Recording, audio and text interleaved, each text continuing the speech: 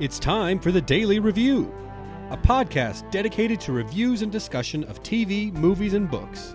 Look for us at Daily Review on Facebook and Twitter, and dailyreview.com on the web. That's DALEY review.com. This is Paul Daly, here with my wife, Caroline. Hey, guys. And today we're here to discuss the 9th episode of the second season of HBO's Westworld. This one is called Vanishing Point. What do you think that title means, Paul? Well, a vanishing point in the art world refers to when you are drawing in perspective. It's a point of convergence, basically, where all lines that are meant to be sort of parallel actually come to a single point. So it's where things come together. And that completely makes sense for this, right?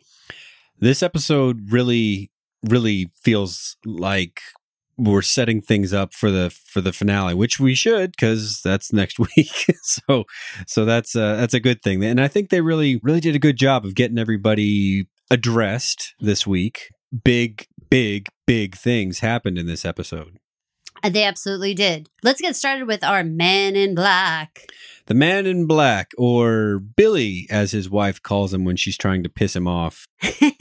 I would say, and also bring in the Slaughterhouse-5 Billy, I think. Slaughterhouse-5 Billy. That's the main Billy in there. So, yeah, I'm going to say that plays in. But let's get back to our party scene. We have this interesting voiceover that starts at the beginning when he's walking down the hall, and it's this description of how he feels like, no one else saw it in him, but you saw it in me, and I felt like there was a stain and all this talk, right? Yeah. And he repeats that entire spiel over again later, which I thought was fascinating that they did that. Any insight as to why they would start off the whole thing with that and then repeat that same lines later? I'm starting to think he's a host. Loops and things make sense to hosts. Even one that would be very advanced like Billy here. That's what I'm going with right now, is that it's just a looped behavior, that it's part of his cornerstone code, that he's got this stain, Yeah, and I kind of feel like that idea of a stain inside of him. I mean, we have all those moments where he's digging inside his arm. We all know he's trying to figure out, is he a host? Is he not a host? We're trying to figure out, is he a host? Is he not a host? And so I feel like that, this concept of an indelible mark, something that just, it's permanent. You can't get away from it. I feel like he's a walking stain, man. I'm always talking about a stain inside of him. He's done some very regrettable things. It's interesting, though. A lot of crazy people don't know that they're crazy. So he's not crazy, but he knows that he's got this need to do stuff that most sane people would say is crazy, right? The need to hurt other people, basically. Okay, so here's an interesting thing. And we're kind of jumping around, you guys, so I apologize if it's a little bit confusing, but stick with us here. All right, so I rarely go on Reddit. I mean, rarely, but I really am curious as we're getting to the end of this season. Just generally, what are the vibes? What are people feeling like they're getting from this? Because I want to make sure that we're not so crazy off base here. Okay, makes sense. Okay, so when they show his wife Juliet put the memory card on that little screen reader, which PS I thought was awesome. Uh-huh. There was a little section, and we can add the screenshot onto our webpage so you guys can check a look. It's dailyreview.com. And there's a portion that says category 47B. And underneath that, it has these codes, right? That says 301.94, 296.902, 301.819. Now, beside those, it says persecutory, I can't say that. Persecutory. You say it, Paul. I don't. Persecutory. I'm not like persecution, but with a Tory at the end. Okay. Persecutory subtype. Then the second one is delusions, and the last one is paranoid subtype. Okay. There's also a little part behind that. There's just data and psychology files and all this stuff, right? Now, the interesting thing is that if you do a quick look in the DSM, which is the medical code book for all the diagnoses, right? 301.82 is avoidance personality disorder. 301.81 is narcissistic personality disorder. What I'm saying is that these codes match up to all these various DSM codes. Interesting. Right. Mood disorder. Another one is a bipolar disorder, single manic episode, moderate, all these things. So you guys can delve into that a little bit. I'll post those 2 pictures. And again, I give credit to Reddit on that it was someone in there called Pimp Glitter who posted the I like Pimp Glitter's work. Pimp Glitter is really, really into it. I think that kind of stuff is fascinating, and I really appreciate that they also did a screenshot of the screen, which is always exciting to look at. So let's figure out, how do we get there? Why are we looking at this screen? What is going on? So we have this party. He ends up talking with Ford eventually. I mean, the wife gets drunk and he doesn't want to hang around and watch his wife get drunk. So he goes to the bar. There's a hotel or something. So he leaves the ballroom, goes to the bar, and Ford, of all people, is waiting for him. Did he look out of place to you? Like uncomfortable? Like being, like how he says, Oz away from the Emerald City. What was his analogy? He said the wizard's out of Emerald City. Yeah. What's Oz doing without its wizard, I think is what he said. Yeah, I like it like that, yeah. Yeah, so, I mean, to me, he looked really not just out of place, but kind of uncomfortable there, too. I think that he had been keeping an eye on the situation, from the other room, from the bar.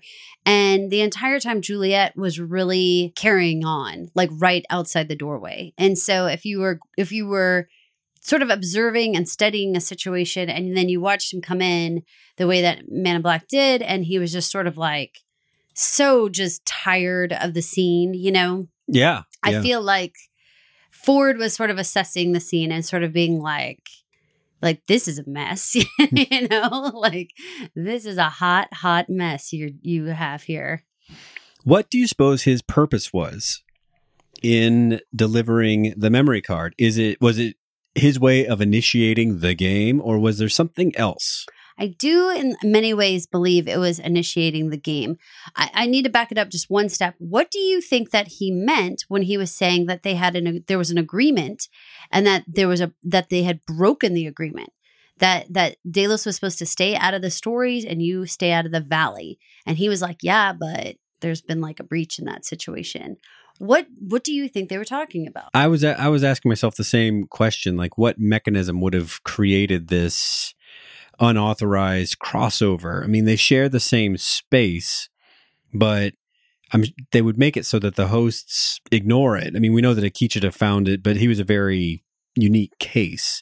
I'm going to go with the lower rung of Delos management, kind of like the Hales and that kind of person are possibly like poaching Westworld talent or something like that. So it's kind of getting into his business, that they're doing their business. Does that make sense? So perhaps the card could have been like, this is almost like blackmail, right? Like, I really wanted you to stay out of my park, and this is how I'm going to get you to do it. The way that I took it after watching the entire episode, because I would say in that moment, I definitely thought he was like giving him the evidence to himself, like you have been in our stories, like you have been affecting our stories, and as Delos and stuff. And so I kind of felt like he was, confronting him with this evidence with the memory card. However, looking back at the entire series and especially this season, I feel like Ford's MO is more that he doesn't create the path that the person goes on. He knows the person so well that if he does certain things, he anticipates the events that are going to follow. Mm-hmm. So like he didn't program Dolores to shoot him, but if he set up all the pieces just so, something bad would happen. So he sat there and watched Juliet having this massive breakdown, like dropping shit on the waiter and stuff like that, just acting a fool, right? Right, yeah. So I feel like bringing the memory card out of Westworld into the real world and handing it to him at this party sort of set forth this spiraling craziness of events that maybe he couldn't have exactly said, oh, the wife's going to find it. The wife's going to commit suicide. The daughter's going to do this. This is what's going to happen. But I think he could know this is a dysfunctional family. This guy's distracted. Now this massive piece of evidence is out in the real world. It will eventually fall into the wrong hands. and it will cause mayhem. That's Okay. what I think. And so they use the word gaslight several times. Emily says, someone's gaslighting. Someone else used the word, Juliet says the word gaslighting. I think that Ford is essentially gaslighting William in the bar. I mean, he's kind of setting up this sequence of events and then is sort of like, oh, what happened? When it all goes What'd down. you do? Yeah, like, oh my God, how unforeseen. So I do think that Ford knew what he was doing. He couldn't necessarily know how it would all play out, but he could see that Juliet was a sick person. And knowing that William was just exhausted dealing with it, it would not be unforeseen to think William may leave this somewhere, maybe even subconsciously on purpose for her to find it. Because he essentially does that when they end up going home. It's not just about her finding the memory card. When she begs him to tell a truth to her, I mean, he does spill his guts. Well, she says, tell me one true thing, sort of his catchphrase, right? I'm just looking for one true thing. Nice catch. Yeah. So, but he does though. I mean, he spills it. I mean, he spills the biggest true thing, right? I'm not yours. I'm not in love with you. This life out here is the sham, Yeah. So maybe even Ford showing up, maybe even, just the glimpse of Ford. Juliet probably saw Ford sitting there, was enough to initiate that conversation, calling him Billy, mentioning his pilgrimage, and then the memory card just happens to go in Slaughterhouse 5, that book, which if you guys don't know the summary on that one, the main character's name is Billy Pilgrim, and he has a hard time even knowing who he is by the end of the book. Like he can't sort himself out, and it's told out of sequence, it's very not. It's not similar to Westworld, but you could tell that the style, the style of it gives you a little pause. It's like an informative text. So he would have just been better off just breaking that thing in half and throwing it away. I don't think it would have mattered completely because I think, like I said, Ford physically existing in our world, outside of Oz, if you will, set forth a series of events. I mean, Juliet no doubt talked about Westworld and talked about him going back there because Ford was physically there, like the reminder. Mm-hmm. And so then it started something anyway, and I mean, there's a fair chance that Juliet would have killed herself without having seen that memory card. I mean, listening to what him saying. Yeah, I guess the memory card was just confirmation. It was confirmation, right? I mean, it was nail in the coffin, but she woke up already upset. Not woke up, but opened her eyes, already upset. So, we don't know. And in addition to that, we cannot forget Emily's role in this entire mix. Well, there's a part in the corollary storyline where Emily is still pretending to want to make amends with her father. And so she throws him a bone. She believes the suicide to be her fault. And so then we fully explore why that's a plausible thing to say, right? That absolutely. She was well invested in the idea of committing mom against her will. And even before that had been so distant from her mother, the idea of back even when I think she said she was 17, getting the jewelry box, and throwing it in the trash and that kind of stuff. I mean, those kinds of moves are definitely the things that you look back on with extreme remorse, and so she did do things that were realistically probably contributing factors, They didn't help, but I think the Stain speech was pretty much it. Agree. Because, I mean, I guess you'd feel like you would have known for a while that you had this feeling that your partner was faking it. And then all of a sudden it's super confirmed. But you've spent your whole life on that. pretty much, right? It seemed that way. I mean, it definitely seemed that way. And I mean, the conversation also exposed a couple of other things as well as the party. That whole Plutarch, conversation, I definitely felt like we were supposed to be getting the concept of knowing that he did come from a humble background. And that, I mean, they really like reiterated that over and over again. Yeah. And that Juliet was probably a smart, well-read, well-rounded spouse. Like she didn't really deserve to be cast off, in the way that she was. Not to say that like if she was, ignorant and whatever, but just the idea that like she could keep up with him. She was a worthy spouse for him, that he didn't need to go find someone else, to challenge him or whatever, Not that any of those would be good reasons to be weird to your wife, but you understand what I'm saying. The whole Stain thing is kind of interesting because all along he's been claiming that going to Westworld was the catalyst, that it may have been in there, but it was dormant. So he was with Juliet prior to going to Westworld. So there was some period of time when he hooked her that he either he was still faking it or he was faking it but didn't know it, which I guess is a safer, I think that long-term place to be than I think you could probably think that like the idea that like he was supposedly this humble guy, and she described him with like this shabby suit and, sort of just like not as slick as the other guys. Well, you have Logan to compare him to in the first season. And yeah, he is, he's no Logan. But here's the thing. He aspired to be. He wanted to keep that company. And so if you're a kind of guy who surrounds himself with people like that, even if you don't outwardly show it, it seems like, your values are probably not pure. If you choose that line of work, if you choose to surround yourself with those people. Well, okay. I'm not sure I get your meaning. Like, you can have pure values and be a wheeler and dealer, can't you? I don't think that you can. When you say wheeler and dealer, I'm going to say no, because I mean, the connotation of a wheeler and dealer is not having great values, right? So if you want to say, could you be a successful businessman and have values? Absolutely.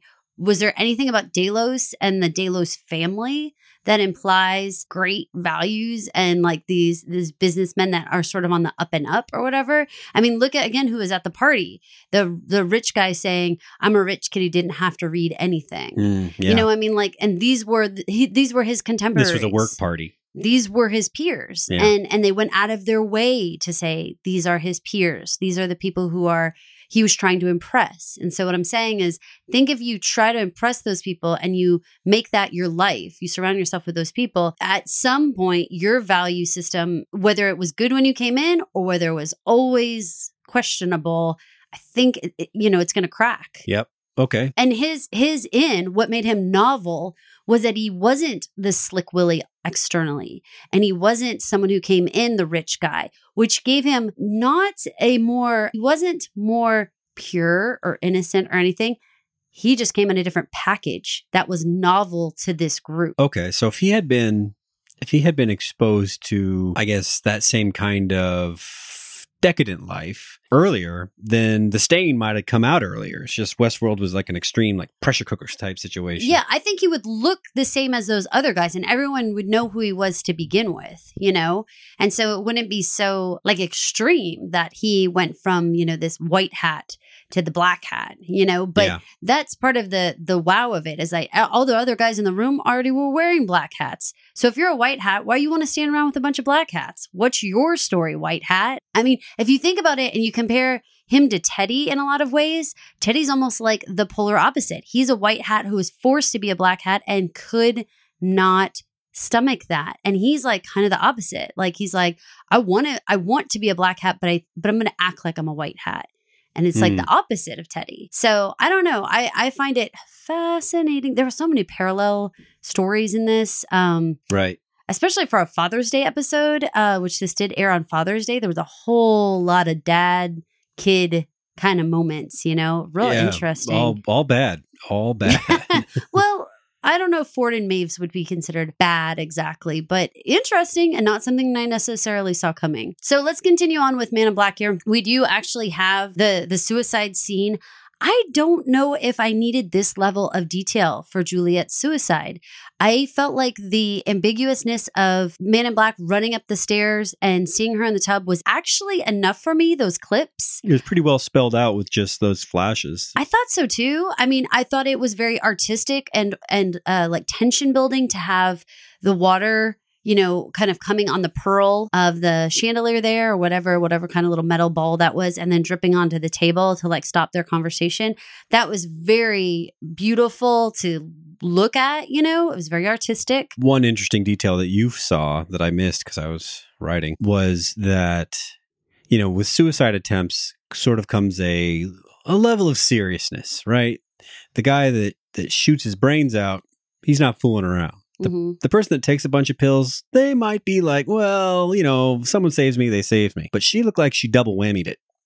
Pills and wrists, right? Because she looked so drained. Yeah. I mean, her face definitely looked like pallid, like that really white face that you get, you know, if like what they say, the blood ran out of your face kind of thing. And definitely the bathtub water seemed pink or red. Yeah. So it did seem like that. I mean, from what I understand, like a lot of times, only because this came up because of like, if you guys are listening to this at a different point in time, there was recently like 3 celebrity suicides, really recently, Kate Spade and Anthony Bourdain, and then the boy that was on the Goldbergs as like a side actor. So from what I understand, like the concept of like taking pills is more like you take them and then you do something like the hanging or the wrist or something like that. And it's like a combo in a way that's like, once you've done that, your body's so limp and you're so kind of out of it, you can't go back. Like you can't call 911, or if you're hanging yourself, you kind of go unconscious or whatever. So then you actually die after you've sort of, because you went unconscious in the situation, if that makes sense. Yeah, sure. You know, so it's like you don't get up and do anything. So it's a serious way to do it. Oh yeah. So I mean, I would say that the choice to take all the pills was definitely, you know, she was trying to numb out and stuff, and it might have even been able to be considered an accident at that point. But then the blood in the tub is like, where for me, it's like, no, she like super committed suicide. You know, this was like real. Really wanted to go. I believe, yeah. And I mean, do you blame her? I mean, she'd already been in rehab before and she considered it like a jail. And here's her daughter saying, we're absolutely taking you in the morning. And then everything with her husband saying like, this whole life's a lie. And also, I mean, yeah, her life was just a trap. Where are you going to run to at that point? You know, I mean, don't forget she looked at the memory card of her husband raping a woman over and over again. Yeah. I mean, how do you reconcile all that? By this point, Dad's dead. Logan's probably dead by this point. Yeah, I just don't think there's anything left. I do think that Cela Ward played a beautiful version of Juliet. I didn't really recognize the fact that they had decided to get like an older version of Juliet, because I didn't really view her as older because she looked fantastic. Yeah. So I was kind of confused that at first I was like, okay, you know, we're obviously focusing on Cela Ward. What role does she have in this? And they were like, Juliet. I was like, wait, what? Like, she's supposed to be his contemporary because she's the well-maintained wife. Oh my goodness. She looked like she was like 50. And you know he's like 70 something in the show. So it's like, that was crazy. Right. She did amazing. Yeah. You thought you noticed something odd about the bathtub scene. And I totally missed it. Well, okay, so here's an amendment to our previous recorded podcast. I had complained a whole bunch about the idea that they spent so much time going over and over Juliet's death. It was sending him up the stairs so many times, watching the water drip down so many times over the course of the season.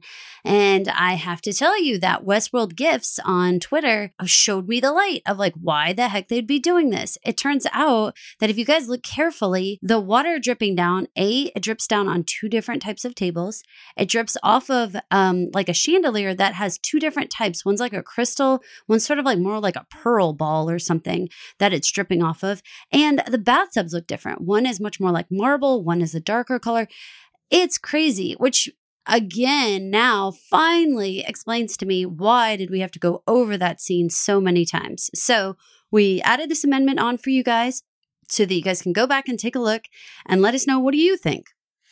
I'm starting to think, like what you were saying earlier in the podcast, that the concept that the Man in Black, perhaps we've been seeing his story through 2 different sets of eyes. Perhaps it's been some flesh and blood Man in Black and some this hybrid monster Man in Black, but both of them are remembering. It's just like not the same. It's one of those things where, like, if somebody thought they knew your house or something, and so then they gave you the details, but then they didn't realize you renovated, like, 6 months later or something, and like that's not the way that it had looked when the incident happened. Yeah.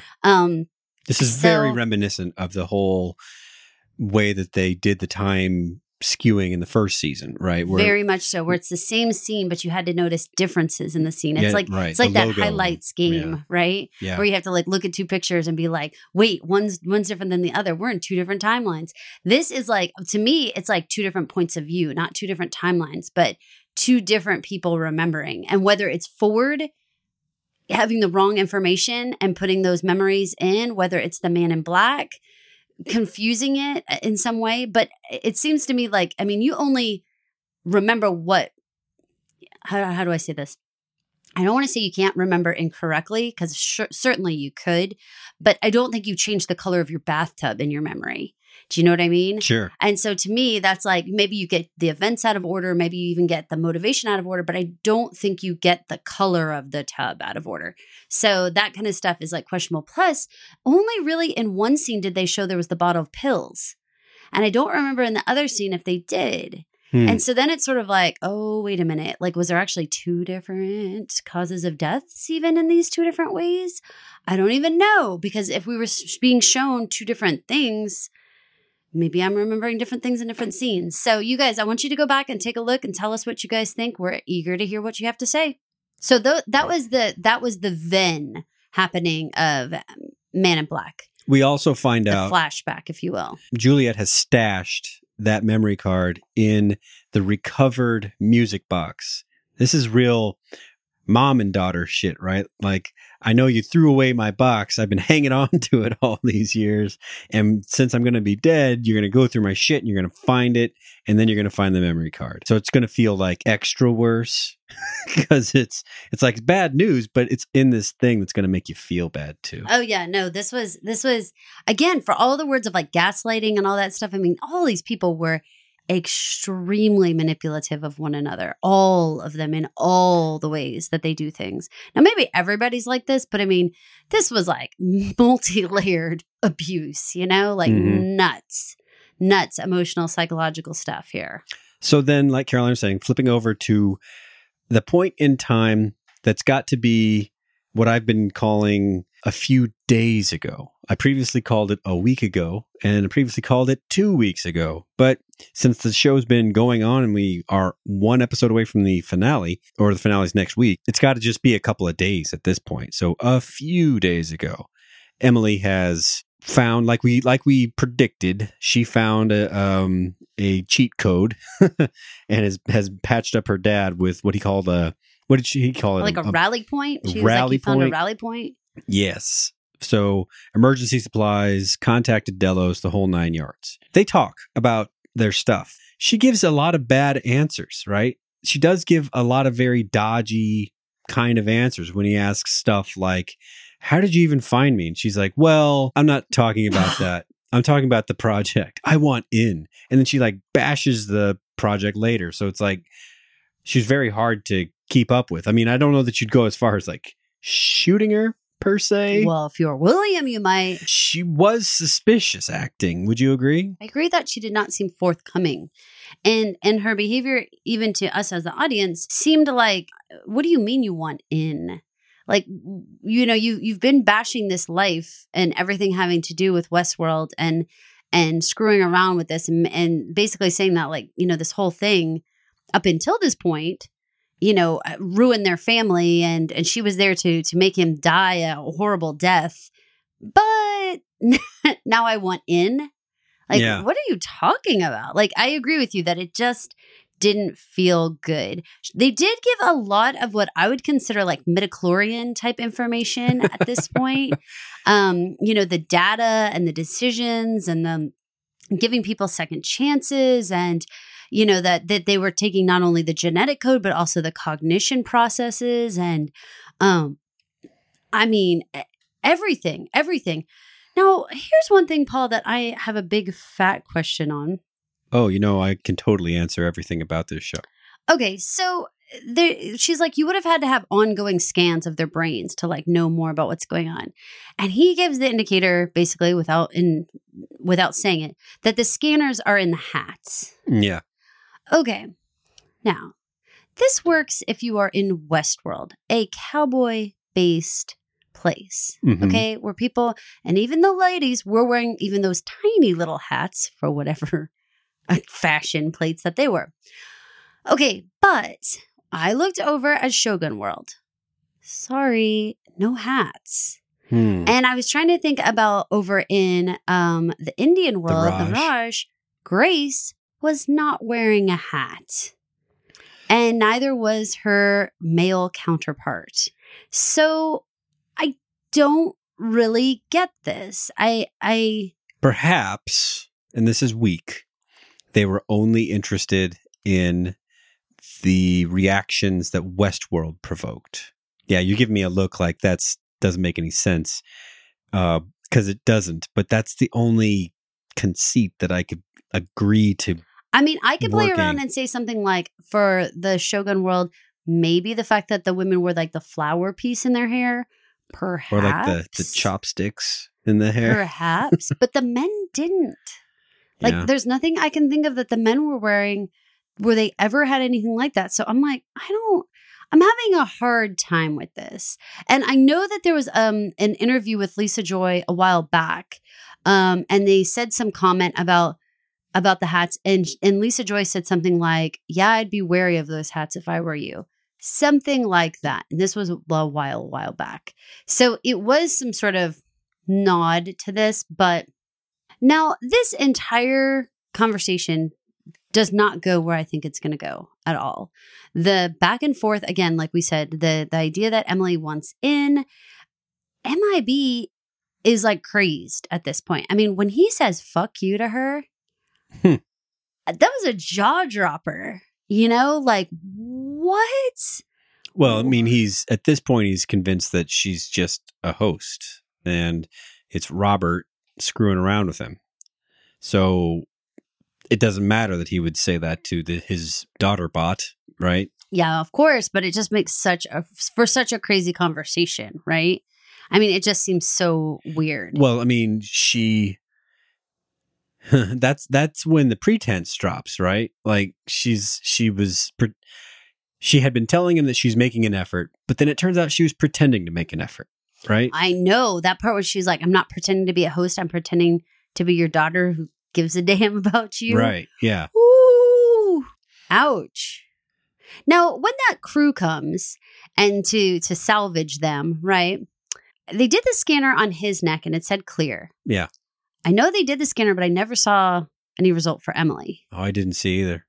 They had her kind of turned, so I don't think we were supposed to be able to see it. When he grabs the gun and decides, like, none of this is going to happen. Yeah. What did you think? I kind of thought he'd lost his mind because he was killing actual people, his own employees. There's no reason to think that they were hosts, right? He knew why they were there. They were there on schedule, basically, because they asked them to come.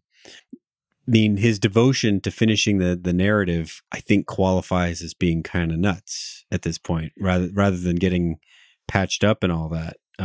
So Emily does say that she had seen the memory card and does like lay it out for him. Now, in her hand, she was holding a memory card.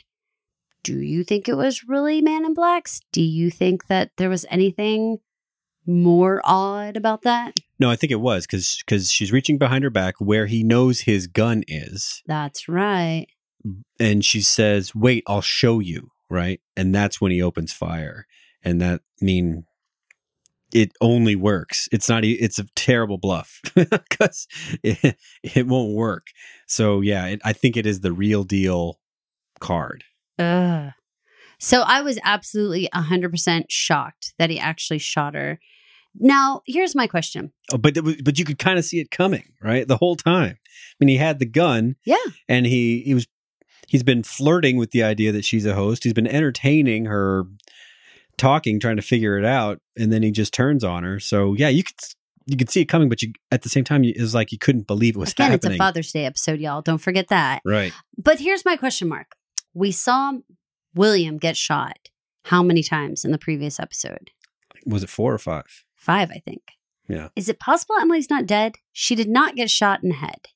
She got kind of shot in the chest and guts, right? And I would say chest, like kind of almost shoulder kind of chest.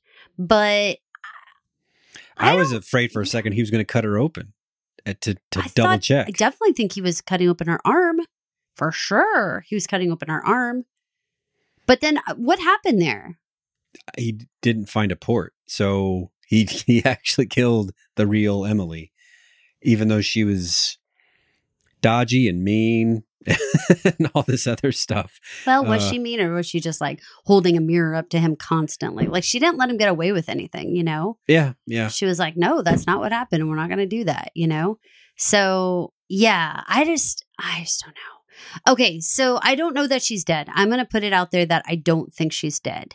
I think it would be way more interesting if she's not dead. I'll tell you who could come across her. Elsie. She's out there loose as a goose out there. And so I'm going to put out there that Emily is still alive. Maybe Ghost Nation even finds her. I don't know. I mean, it really hurts. I mean, it's suitably HBO dark for her to just be dead. I heard, and I don't know this, and if you didn't watch Game of Thrones and you don't know, then shh. But wasn't there a Father's Day episode that was equally awful in Game of Thrones? I was a late convert to Game of Thrones, and I can tell you that Game of Thrones saves up its like ball breaker episodes for episode 9 instead of episode 10. Stuff happens in episode 10 that makes you want to keep watching it. I don't remember their names. Like Tywin, who's the dad and the son? It happens on Father's Day. Well, then it would be Tyrion escapes his imprisonment, finds his dad, Tywin, on the shitter, and kills him with a crossbow while he's taking a dump. That's the episode That's I'm referring to. Okay. Not just your general talk of HBO. That specific Father's Day special. That was like, what? He also kills his former whore. But I mean, y'all, spoiler. You probably weren't talking about that. No, I really killing. wasn't. No. But speaking of killing, though, so then William heads off to the mountaintop, like Julie Andrews style, and is sitting there trying to rationalize like what just happened. And it's bad. He's like, and it's bad. Well, I mean, he pulls out the gun. He's like, this is suicide worthy. I've done something. Did you think he was going to do it? I mean, this thing is kind of about him. So no, but I really wish we had screeners because I can't stand not knowing what he found in his arm. I think he's a host. It's like bad either way. There's no win for him now. He's killed his daughter. That's true. There is no win. And so if he's a human, he's a piece of shit that killed his own daughter, right? And if he's a host. And they basically figured out also killed his wife, like through his actions and the memory card and all that stuff. Like, but that's water under the wife bridge. Oh, God. But then if he's a host, that's like that's equally like, holy shit, I'm a host, right? Yes. Either way, you're kind of an inhuman monster. It's very hard to deal with. He's in a very bad spot here. What do you think? I mean, do you think he'll host or human? See, I'm with you that there's no good answer anymore. And it's like both are horrible. If he's a host, they showed him this whole time, even in the flashbacks, fooling around with his forearm, touching his forearm all the time, pulling up his sleeve, even when he's sitting there with Juliet, fooling around with his forearm.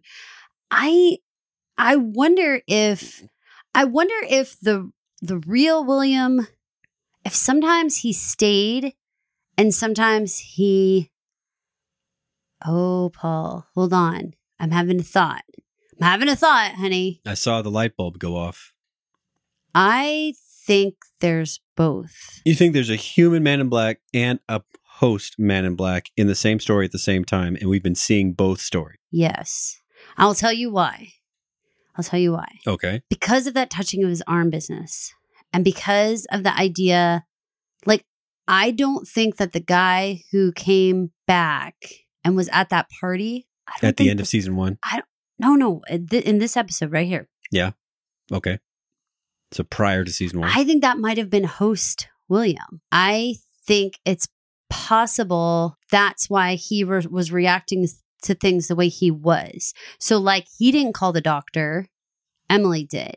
He exposed a secret that like he probably wouldn't or shouldn't have. You know, there was just a lot, even maybe Ford showing up.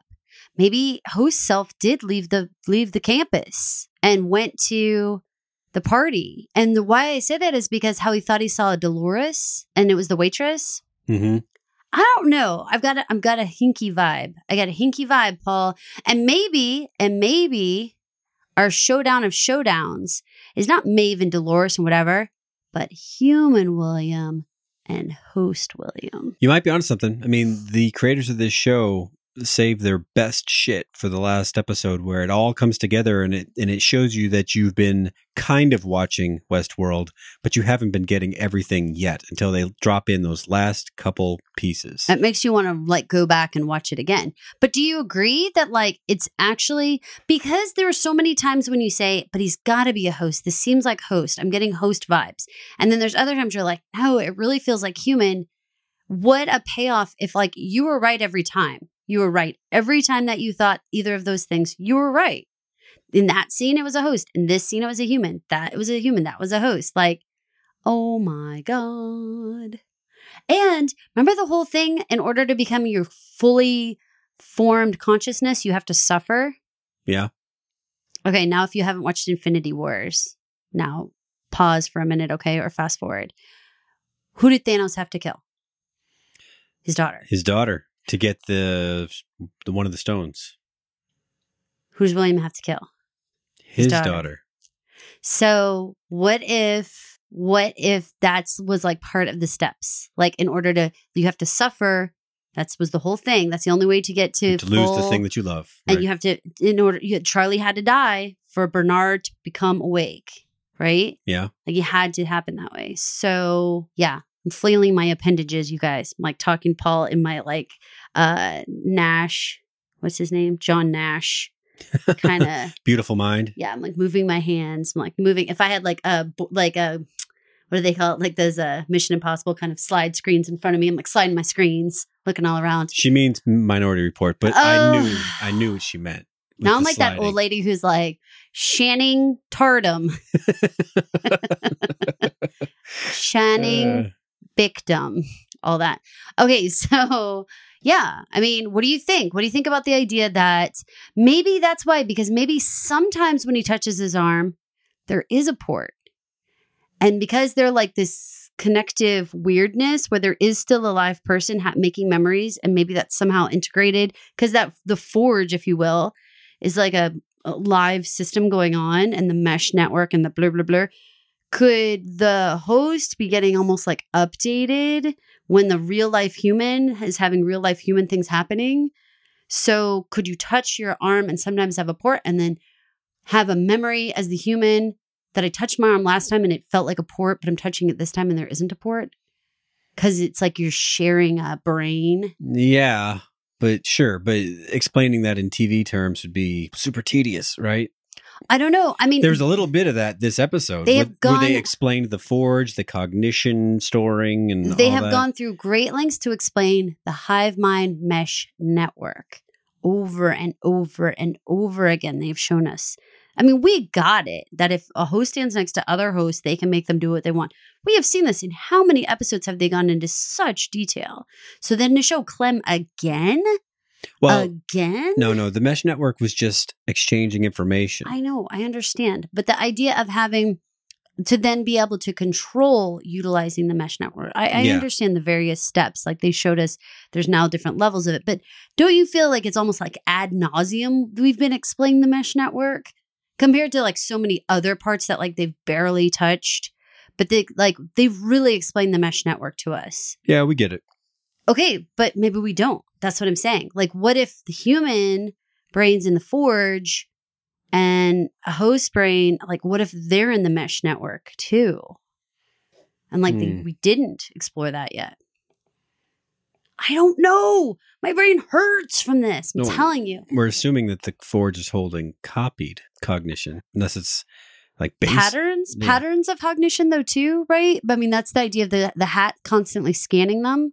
I mean it's updating, it's adding patterns of behavior and patterns of thought and decision making and all that stuff, right? I mean it's like a live moving thing.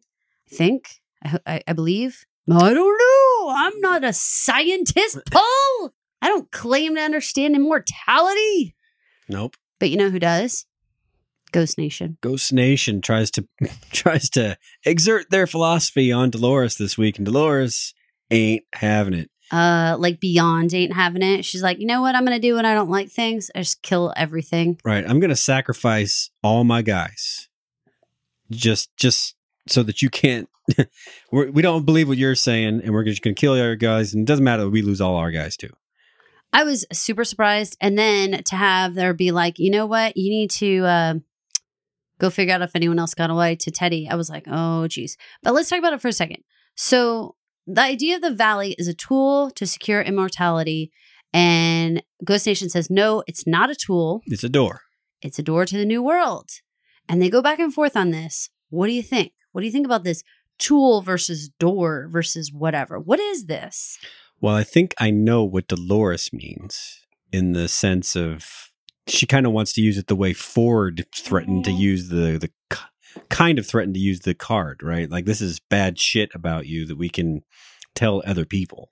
Okay. So I understand all that. The door part, I am less sure about because, I mean, the way doors are ways into and out of things, and the Forge is just a storage place. The door, I would have thought, would have been the train station.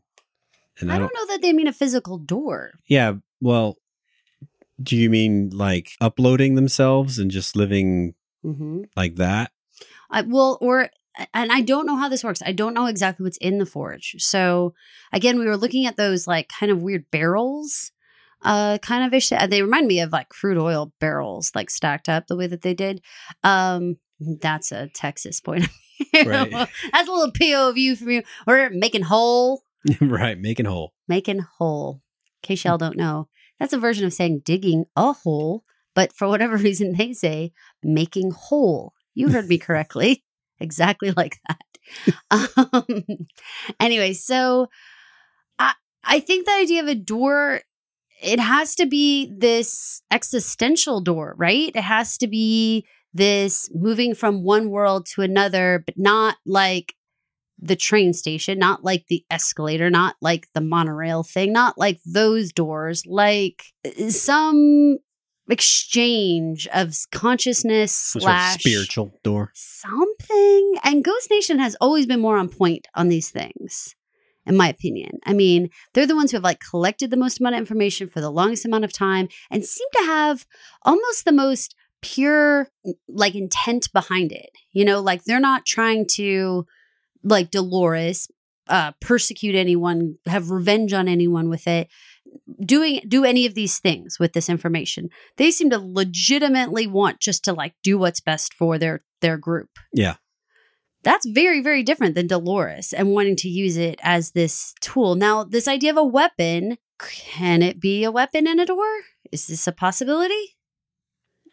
It could be both, but the way that they approach each other, they are basically treating it like it can only be one or the other. It's like it's used up. Once I use it for my thing, chances are that's all we're going to use it for from then on. If you think of it like potentially it is bodies of some sort, right? Some sort of, I don't like the word that they've already used the word host, because I would think I would use the word host had they been calling the robots, right? Yeah. So if it was some other form that consciousness and these souls and whatnot could take, then you kind of get the idea that it is true that they could really only be used once and for one use. Like if we hop into this body and we're going to utilize this, whatever the heck that the thing is, then it can either be used for destruction or it can be like peaceably moving us into a different realm. But you can't like blow up stuff and peaceably move into the other land at the same time. Do you know what I mean? Mm-hmm. So it is kind of like a one use per person kind of sitch. Well, if that's the way it works.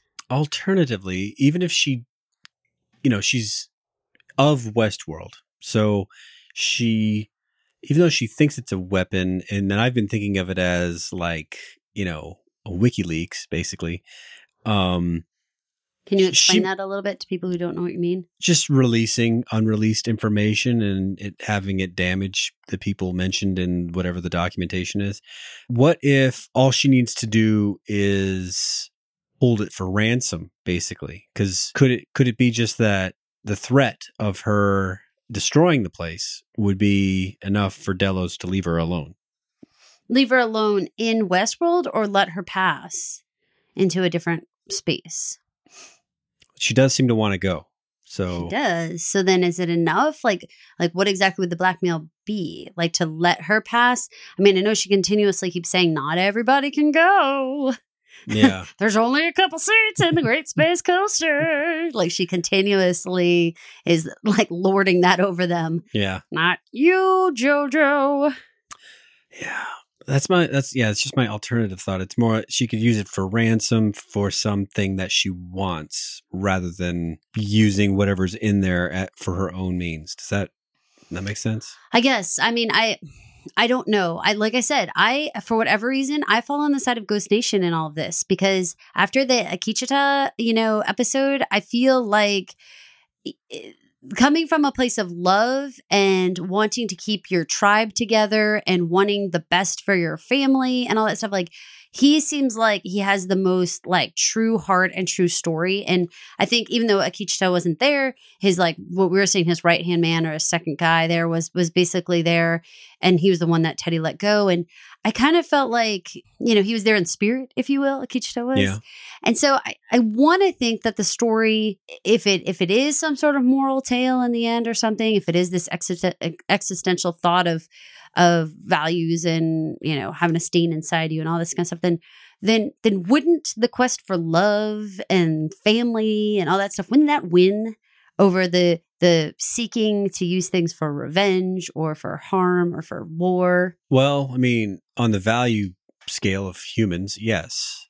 But we've been believing this whole time that Dolores was set off on this path by Ford, right? And that largely she's been executing Ford's plan, right? I'm not sure. Only just that if you listen to what Ford always says, if you just listen to his words, then he says, no, he didn't write this for her path. He just knew what she would do if he put things in a certain way. But he put them in that way. Which brings us back to that moment when William was thinking of killing himself, and he was asking, did I make these choices myself?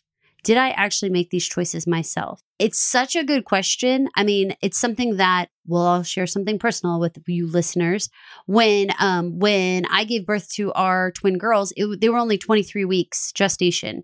And in Texas, that means actually that it is not at all advised, nor is it law, that you resuscitate 23-week babies. And so we said, do everything you can. But they told us all the risks and all the special needs that they would have and all the health issues or what they could gather. And after we came home and we started living the life of having these very, very special needs children, I had to stop and think, like, did we make the decision to go down this path, or like did doctors and family and people around me sort of coerce me into thinking that this was the right thing to do, because there were other doctors who were saying do not resuscitate. And like, did I make this choice or did I not make this choice? And I can tell you guys, like, as just a human being, the importance of understanding whether or not you made a choice that set your life in a certain way, like, cannot be underscored. Like, you have to know if you made that choice on your own or if you didn't. And if it's unclear, like, it can mess with you in such an awful way. So I actually did sit down with like a counselor and like sat down and thought back all through everything and thought like through all the options. And then ultimately I came to the conclusion, yes, I did make this choice. And yes, I did embrace this life, and I could embrace this life, and I understood what I was doing at the time. It wasn't the medications. It wasn't all those things. Why do I say all those things? Why do I share this with you guys?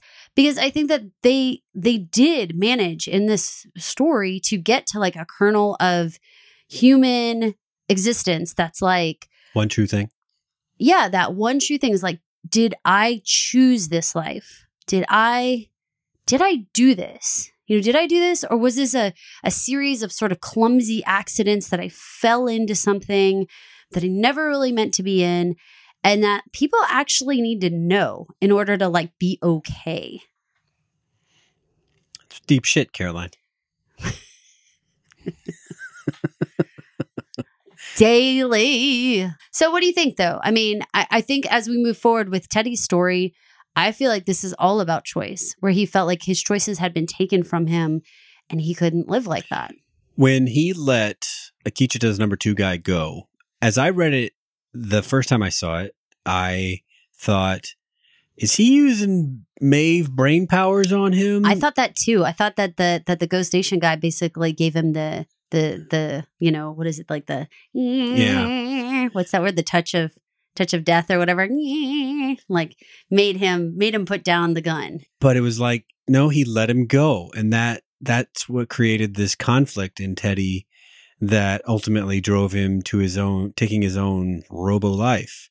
There was still enough of the honorable Teddy left in the new aggressive mad dog Teddy that he couldn't reconcile being two people in the same body anymore. And he couldn't stand it, basically, needing to love and protect Dolores, but hating her mission and what she's making him do. Yeah, I think taking choice off the table for him, like understanding the need that he needed, the whole way that he like got himself back was to make the choice not to kill that man. And it was like the first like choice that he made since she, adjusted his settings, if you will. Yeah. And I really think that lack of choice, like, I mean, my God, we're covering Handmaid's Tale and Colony currently right now. And I can tell you that if someone feels like they don't have choice, I mean, it's a human, internal killer, no matter what. It's basically like emotional suicide if you feel like you have no choice anymore. That's when June recedes back into Offred earlier this season. Exactly. It's very similar. Like once you feel like you have to take choice off the table, it's like, I'm not even here anymore. I was so sad when Teddy actually pulled the trigger. So sad. So sad. I mean, I could see it coming, when he was like listing out the whole thing. It's like when they say people who are going to commit suicide, like give away all their things and all that kind of stuff, and they make all these amends and stuff. I felt so much like him saying like, I'll always love you. Let's go back to my origination story and remind you. I thought it was very cool that they showed that he basically like imprinted on Dolores like a little baby duck. Yeah. Like as soon as he opened his eyes, she was like the first thing he saw, and he just loved her with all his might forever and ever, you know? Yeah. And I just think that that's like, I kind of think that this is going to be adorable, you guys, but I kind of feel like it's like for me and you, like in many ways when we like opened our eyes to the idea of like an adult romantic relationship, like we were together since we were so young that it was like we like imprinted on each other, right? We're like the ones that were together at the time when you're like, I should pick a mate for longer than just like the school dance, And it was like, we were like looking at each other at the same time, like Freaky Friday, like, you're the one, like that, right? You look just like Dolores did. Oh, my goodness. Naked. Cold, afraid, staring straight forward. Yeah. Oh, my God, you're awful. Anyways. Theodore Flood, R.I.P. Yeah, so second, I would say major death. I mean, we've had Teddy since day one. Yeah. And I'm giving Emily Grace similar stature just because she's... I would say Ford was the number one shocker death. No, I mean this season. Sure. Absolutely. This episode. This episode. Oh, my God. Yeah. Okay, so we all have a moment of silence for Ted. We did. You can just pause it and do that. To yourself alone in your Right. car. Just go ahead and pause it. Yeah. Think about your choices in your life. But while you are doing that, we're going to move forward with Maeve.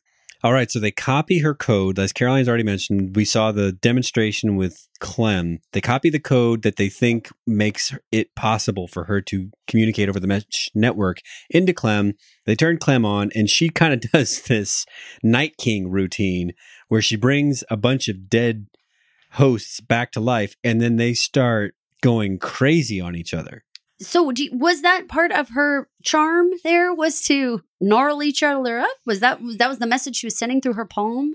Yeah, because Hale, when she saw it, was like, that works just great. The idea is to get the hosts to just kill all themselves. So all we got to do is just drag Clem around the park, and she'll just set them off. And they'll just start. So wherever they are, they'll just kill each other, and then we'll just pick up the bodies later. Clem's like a detonator, huh? She's like going around. I think it works because they had already hollowed out her brain, you know? Oh. So she could do this, and it would just be no big deal. Oh, that makes sense. I put down that she was like an ultra soldier now.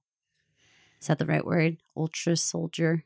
Ultra soldier? Very hard to say. Oh, what do they say when it's like when you have this soldier that's like the mightiest one? Well, I mean, super soldier is what they call Captain America. Super shoulder. Super shoulder. Totally different thing. It's different than ultra soldier, which is very hard to say. Okay, so Hale was kind of a weirdo in this one for me. Like, I felt like she came in on the scene, but just for like a second, just enough to be like, awesome. And then like kind of was like not there anymore. These scenes are... It's hard to keep them in sequence because... Completely, yes. Because they look a lot like the quote-unquote now timeline. But we got to remember, this is leading up to now. This is a couple days ago. Because this is when Maeve is still all disemboweled on the gurney. She's not disemboweled. She's flayed. Flayed Open. You know, I watched this thing that, and I know you did too, right? About that it took like 2 or 3 hours to get all that makeup on her. Yeah, well, it's pretty convincing because it shows all the disgusting muscle and all that kind of stuff.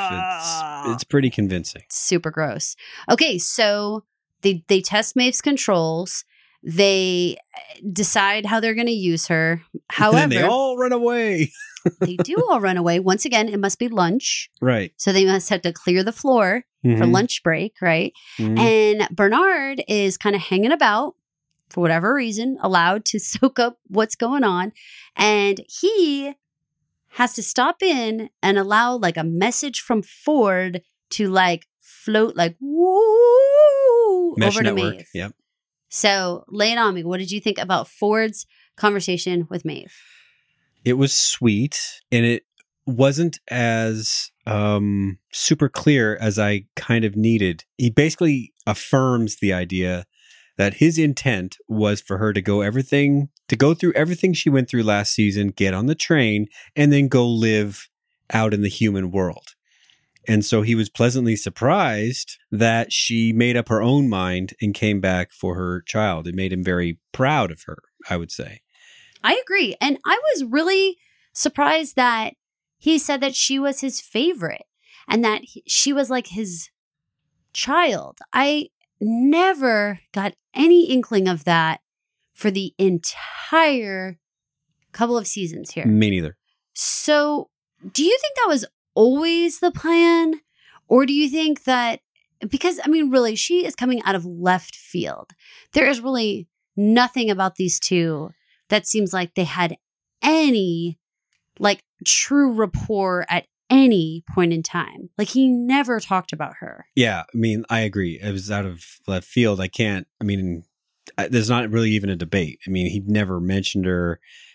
I mean, why would you make your favorite the whorehouse madam? You know? Good call.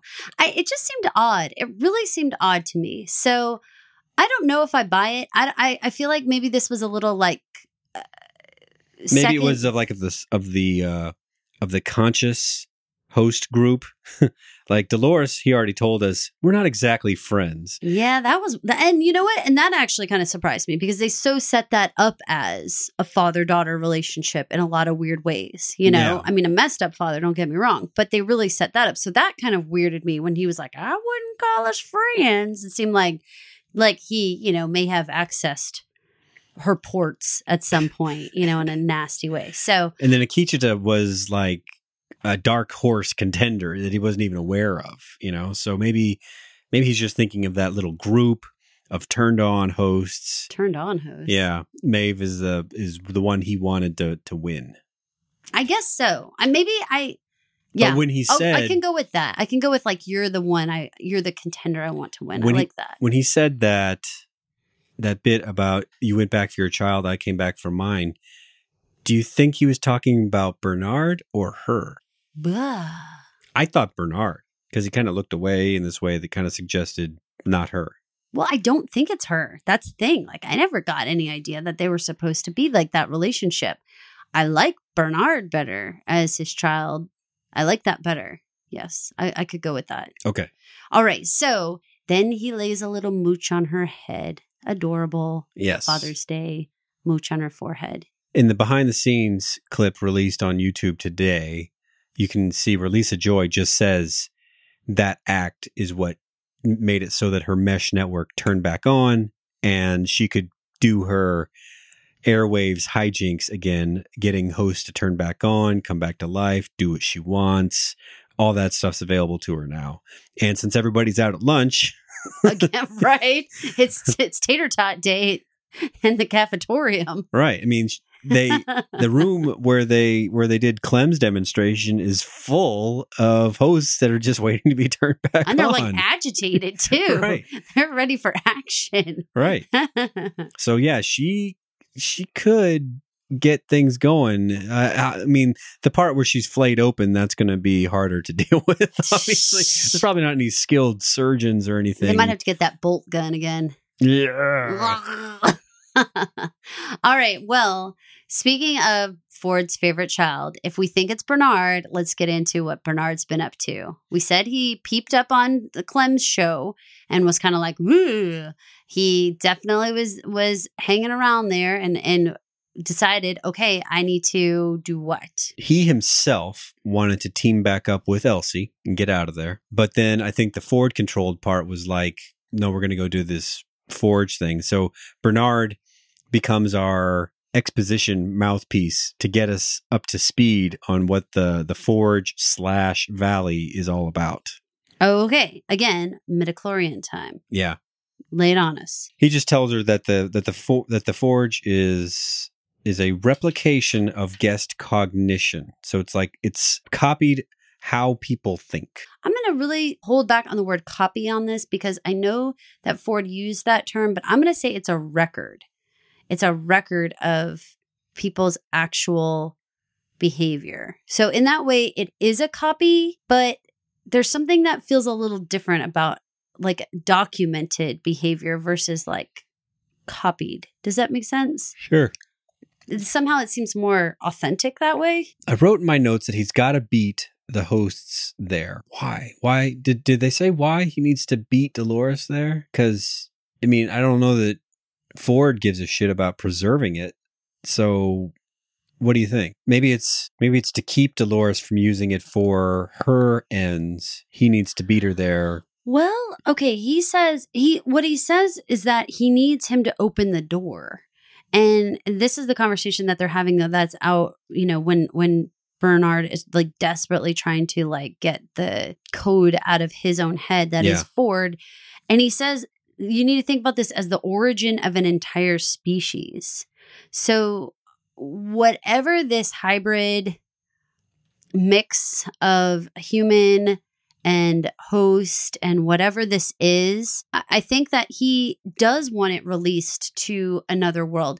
Now, I am very hesitant about using the word world anymore because I think that we're being too simple to think that it's just like Westworld, this island, fictitious park versus real world, you know, like where Juliet lives, right? Lived. I think it's like also like realms in some way. Like there's like, you could also think of it as like levels of consciousness and levels of awakeness, if you will, and understanding and all this kind of stuff. Because I think in many ways, like Ghost Nation lives in a world that is neither Westworld nor the real world, what we would consider the real world, because they're like so awake that this world is, you know, what we're considering Westworld is not where they live. Their consciousness does not reside there. They know better than this.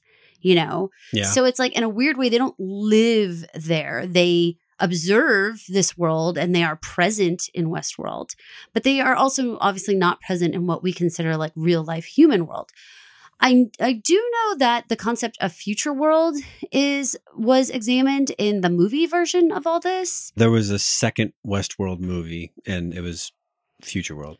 Do you know anything about that? Because I know Did not nothing see it, about no. it. I'm really wondering if the idea of opening this door, again, doesn't necessarily mean walking right onto like the Tokyo street, you know, where now you're like a Harajuku girl or whatever, okay?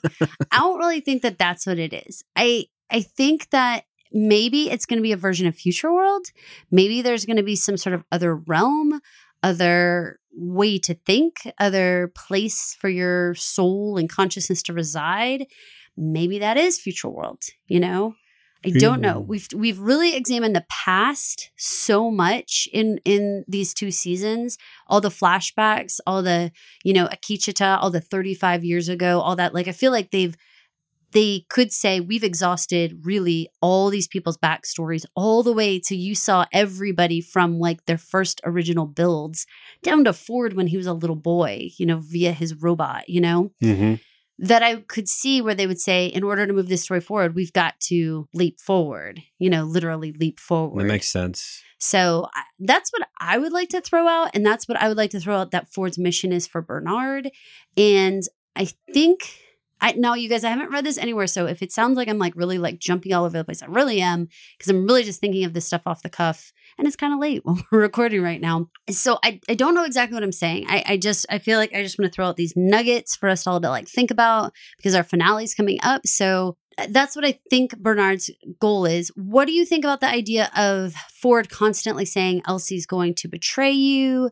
You know, you basically need to like ditch her and everything that's happening. What do you think about all this? I think he's putting a lot of pressure on Bernard, and he's lost faith in regular flesh and blood humans, which is why he was fine dying, I guess, because that's one of the last things he said was, we'll always betray you. Elsie, being a flesh and blood human, betrayal is kind of like a funny word to apply there, but it may be like she may look out for her own best interests, which conflict with yours, which I am telling you because they're mine.